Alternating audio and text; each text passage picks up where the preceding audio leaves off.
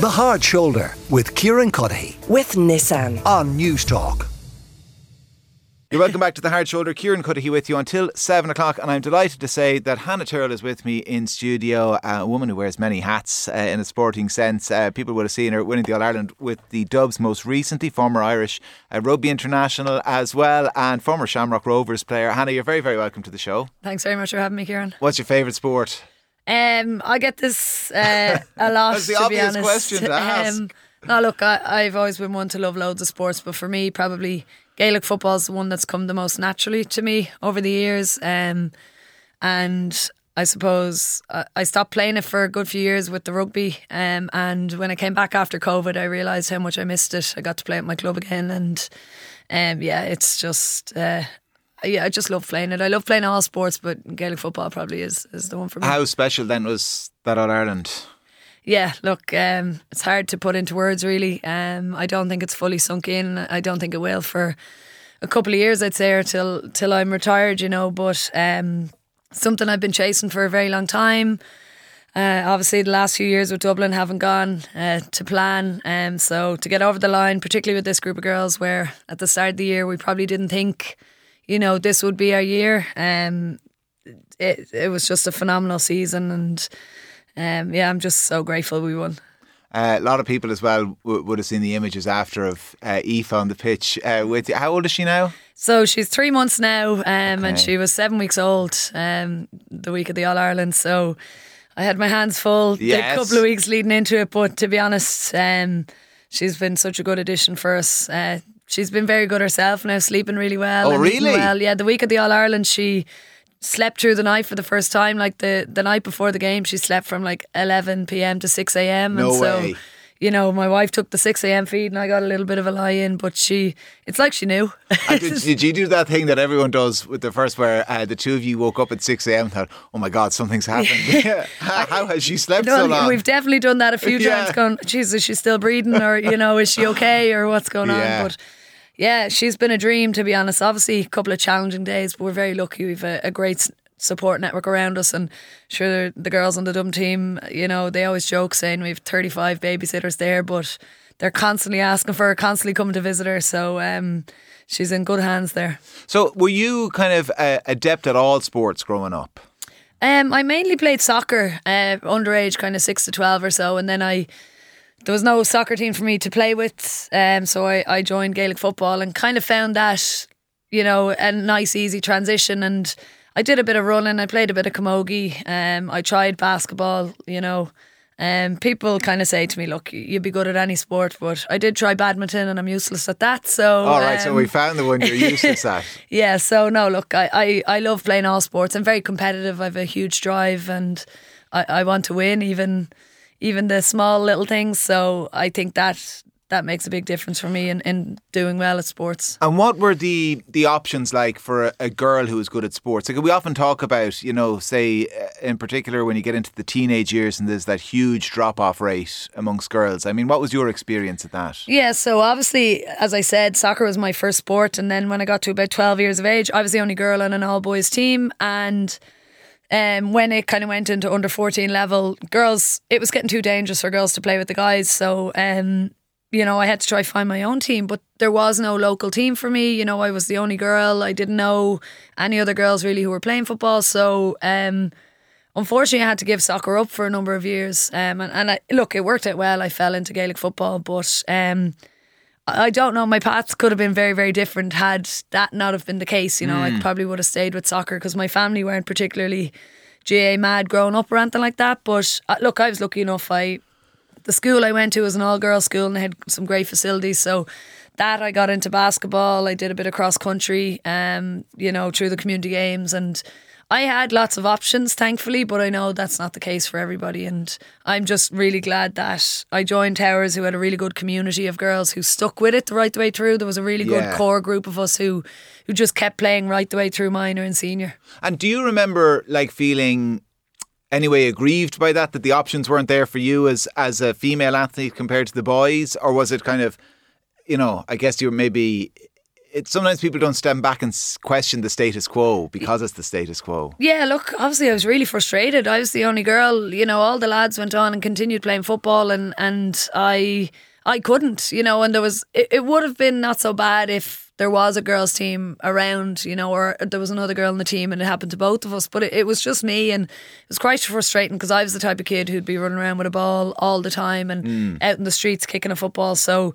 to just not have that anymore was really, really frustrating for me. But as I said, I was lucky enough I did have other options of sports. That has changed. I'm not sure if we kind of reached the promised land, but I mean, you go to almost any club now and at the weekends, and you'll be up to your neck in it in a few years with Aoife, I'm sure, because I'm up to my neck in it as well with a boy and a girl at home. And there's very little distinction, particularly at those kids' age, from kind of 5 and 6 on. It's just a nursery out there. Yeah, it's brilliant. And look, particularly with, the GAA, they've really promoted that kind of inclusion and equality. And the one across club it. thing, yeah. Exactly, and we're all one club. And you see it in nursery, of the boys and girls going down, like Nafina at the weekend is nearly a no-go area with the amount of little ones that are running around. But it's a fantastic thing for them. And then girls grow up knowing no different. And I think I heard in Nafina last year that we actually had more girls teams underage than we did boys teams. Like, and the growth of the women's game in Gaelic football is growing rapidly. And it's because we're obviously seeing more of the senior women's game on TV a lot more and in the media, and therefore more younger girls are being inspired to play, which is fantastic. How then did you transition from, so you're playing with Towers and loving the football, when did rugby come on the scene? So I was in college in UCD. I was playing away with Round Towers and just enjoying myself. And then Chopper, or Sharon Lynch, Chopper's her nickname, basically was playing rugby for Ireland, and I'd known her through football, and she basically mentioned that sevens was being brought in as an Olympic sport for Rio 2016, and that potentially I could have all the attributes to do well there. And she kind of was at me, and I wasn't too keen. I'd never really played it. I'd watched the women win the Grand Slam in 2013 and kind of gone, seems like a cool sport, but don't know if it'll be for me. And because I was in college in UCD, she kept at me, and I joined her club, Old Belvedere, then in the off season of Gaelic football. And it just so happened that I didn't have anything else on, and I just fell in love with it. I played with the second team there to learn the ropes. Their first team was full of internationals, and we played there. I think we won the league that year, and then like January, February came along, and I went back to Dublin football and kind of was going to leave rugby till the following winter, until I got a call to come into the Irish setup and give it a go, and it kind of took off from there. And did you have any of the hang-ups that some in Gaelic games have about rugby, or was it just another sport? For me, it was just another sport. As I said, I love to play all sports, and once I went down to rugby, I loved the physical aspect of trying to get used to the contact there, but I had a lot of skills, like from GAA, particularly footwork, and the kicking game really helped for me in rugby. And I didn't mind. There was a lot of girls who played both at the same time, or came from lots of different backgrounds. And so I didn't really mind at all. Like, I just thought that every opportunity to play was a good thing. And so when you were in UCD, this was kind of the second tilt at university, wasn't it? Trinity was first. Yeah. And that was what, psychiatric nursing? Yeah, so I did psychiatric nursing in Trinity for a while, and I'd always kind of wanted to go into some form of a caring profession per se. Like, I had teaching down as well, and I wasn't really sure exactly what I wanted to do, but I wanted to go into psychiatric nursing because of my own mental health problems that I'd had, and I wanted to be able to help people. When I got into it, though, I suppose it had a massive influence on my sporting career because of the long days, and it wasn't maybe quite as what I had hoped it would be, and I just wasn't enjoying it as much, so I actually dropped out and left it there, and then went back and did an arts degree in UCD a couple of years later, and like it all coincided really well then, obviously, for the rugby. What were those mental health problems that you'd had? Just as a teenager, I suppose I'd always been really ambitious and competitive and wanted to be the best at everything, whether that was school or sport, and I set targets for myself that were a little too high, and therefore never really reached them. And so I felt like I was a failure a lot of the time, and for me that turned into wanting to punish myself for failing, and I ended up developing an eating disorder, and from then on kind of self-harming, and The eating disorder developed from me trying to lose a little bit of weight because I thought maybe then that, you know, if I was skinnier, I might be better at sport and do better. If I was skinnier, friends might like me better and I might be prettier and all the rest. And all these, looking back now, are obviously very trivial and silly things, you know, because I had a great life. I had loads of friends, you know, I was doing really well in school. I was clearly doing well at sport, but they materialised for me into very negative thoughts, and they portrayed themselves in these negative coping methods. And the time, you know, mental health wasn't talked about too much. There was still a huge stigma.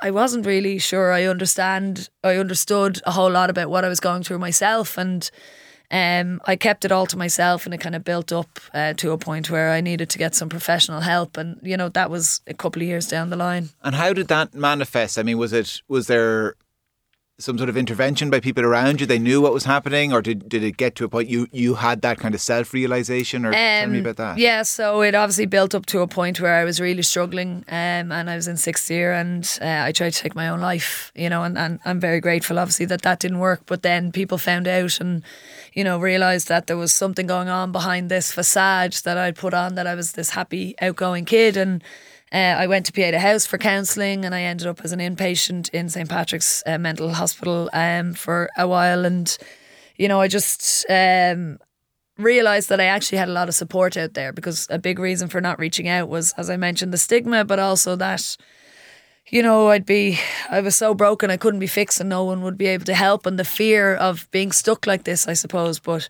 I got a huge outpouring of support from friends, family, you know, old teachers, people I hadn't spoken to in years. And through kind of realising that there was help out there and that I could learn to communicate a little bit better about how I was feeling, I gradually started that process of recovery. And it took a long time, you know, and there was good days and bad days, but I'm thankfully long over the hump now and able to look back on what I've been through. And what's the consequence of that recovery? I mean, you know, the obvious maybe is setting more realistic goals, but, you know, in terms of attitudes to yourself and your achievement and all of that. Yeah, for me, it was changing my mindset. So yeah, obviously setting more realistic goals was one, but like for me, it was my mindset. So for example, when I was struggling, if we had played a match, for example, and even if we'd won handy and I'd scored a couple of goals and a couple of points, I would have immediately focused on the negatives. So the wides, how many times I gave the ball away, how many frees I gave away, and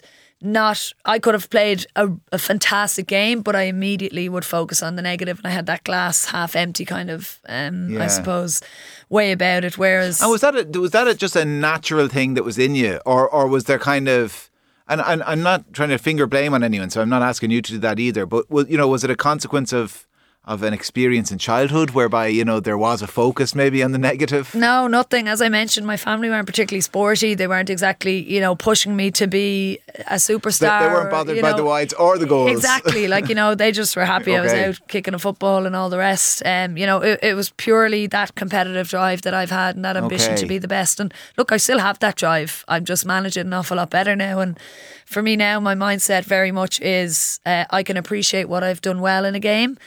But also not just ignore the negatives or the mistakes that I made, but use them as an opportunity to learn and be better in the next game, you know. And I know now that I'm not perfect, and that there will be mistakes in my personal life and general life, but also in sport, and that it's how I kind of react to that and how I improve on that is a big way that I push forward. And you know, I wish I obviously had done it a lot sooner and was able to realise that, but it's the way I live my life now, and it's worked so well so far. Do you consider yourself a role model?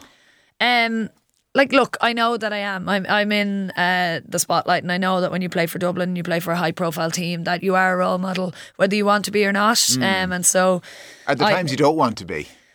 No, like I don't ever say to myself, like, yeah, I want to be a role model. I just know that I am, and I know that I have a responsibility that every time I put on that Dublin jersey, I'm representing not just everybody who plays Gaelic football in Dublin, but the people in this city itself. And it's a privilege for me to wear that Dublin jersey, and I want to show everybody the culture that we've created within this team and the attitudes that we have, not just for our own teammates, but for everybody who plays the sport and the referee and you know, our opponents. And that's a big part of our team kind of mentality. And, I understand that every time I step outside my house that I have got eyes on me and what I'm doing. And, it's not just on the pitch, it's off the pitch. And I try to just live my life and be a good person and, appreciate that I'm lucky and privileged to be in the position that I am and to have people looking up to me, and that one day they might be in my shoes and playing for Dublin or at a high level in another sport. What you're talking about there, I mean, are kind of values, aren't they? And the values of a team and players. And it's an interesting concept or aspect of the modern game. I don't think coaches or players necessarily 30, 40 years ago were talking about values. Now, the values were there. Maybe it just wasn't talked about. But, I was listening to Pat Gilroy talking to Joe Brolly and Dion Fanning recently, and he had a great story, and you probably heard this, where after they were hammered in 2011, writing down all this list of players who he said, should never play for Dublin again, and I think 10 of them went on to win about 7 All-Irelands. And why they did was because of values. It was the value system. I mean, tell me a little bit about that importance within your squad or within teams, other teams, maybe Irish rugby teams as well you've been part of, the value system. Yeah, I think, look, most elite teams would go on and have a lot of meetings and want to define what their own values are, what they stand for, how they're going to play the game and so forth. And for us, Dublin is no different. We just make sure that, at the start of the year we set out and define the clear goals that we want. We try to make it as inclusive as possible so that every single player on the team, whether it's their first year in or whether it's their 15th year on the Dublin team, has a say and is able to understand clearly the roles that they may have in the team, and then also the fact that they feel like they're included. We make sure that we have that effective communication and there's clear steps for everything that we do. That goes both ways, whether it's player-led, whether it's management-led, the kind of effective communication and feedback we have between players and management and how that works both ways. And in that then there's just those clear defined roles, and that it means that as we go through the season, if we feel like we're moving away from those values or those goals, we're able to retrace our steps and kind of break it back down to the original kind of way that we've done it, and we build on it throughout the years and change as our team grows and develops. And I think that was for us this year massively important because we had a very young and transitional team that blew us out the water with what they managed to do in their development this season to get us to an All-Ireland final and to win. Yeah, envious of those young players when you see them. Yes and no. Absolutely, when you see them sprinting by you in training, that you used to be one of the fastest, and that's slowly changing. Absolutely, but look, there's other aspects. I look at them and go, geez, I'd hate to be a 19-year-old again kind of thing, but I'm envious of the career that they will have ahead of them, and the fact that they're in a really high profile and elite setup from such a young age, and they can bring that back to their club and hopefully influence other players around there. But would I change my career so far? Absolutely not. Well, I'm sure all Dubs listening will hope they all have a great career ahead of them, and everybody from the remaining 31 counties will hope they run into obstacles sooner rather than later. Hannah, it's been a pleasure. Thank you so much. Cheers. Thank you, Kieran. The Hard Shoulder with Kieran Cuddihy. With Nissan. Weekdays from 4 on News Talk.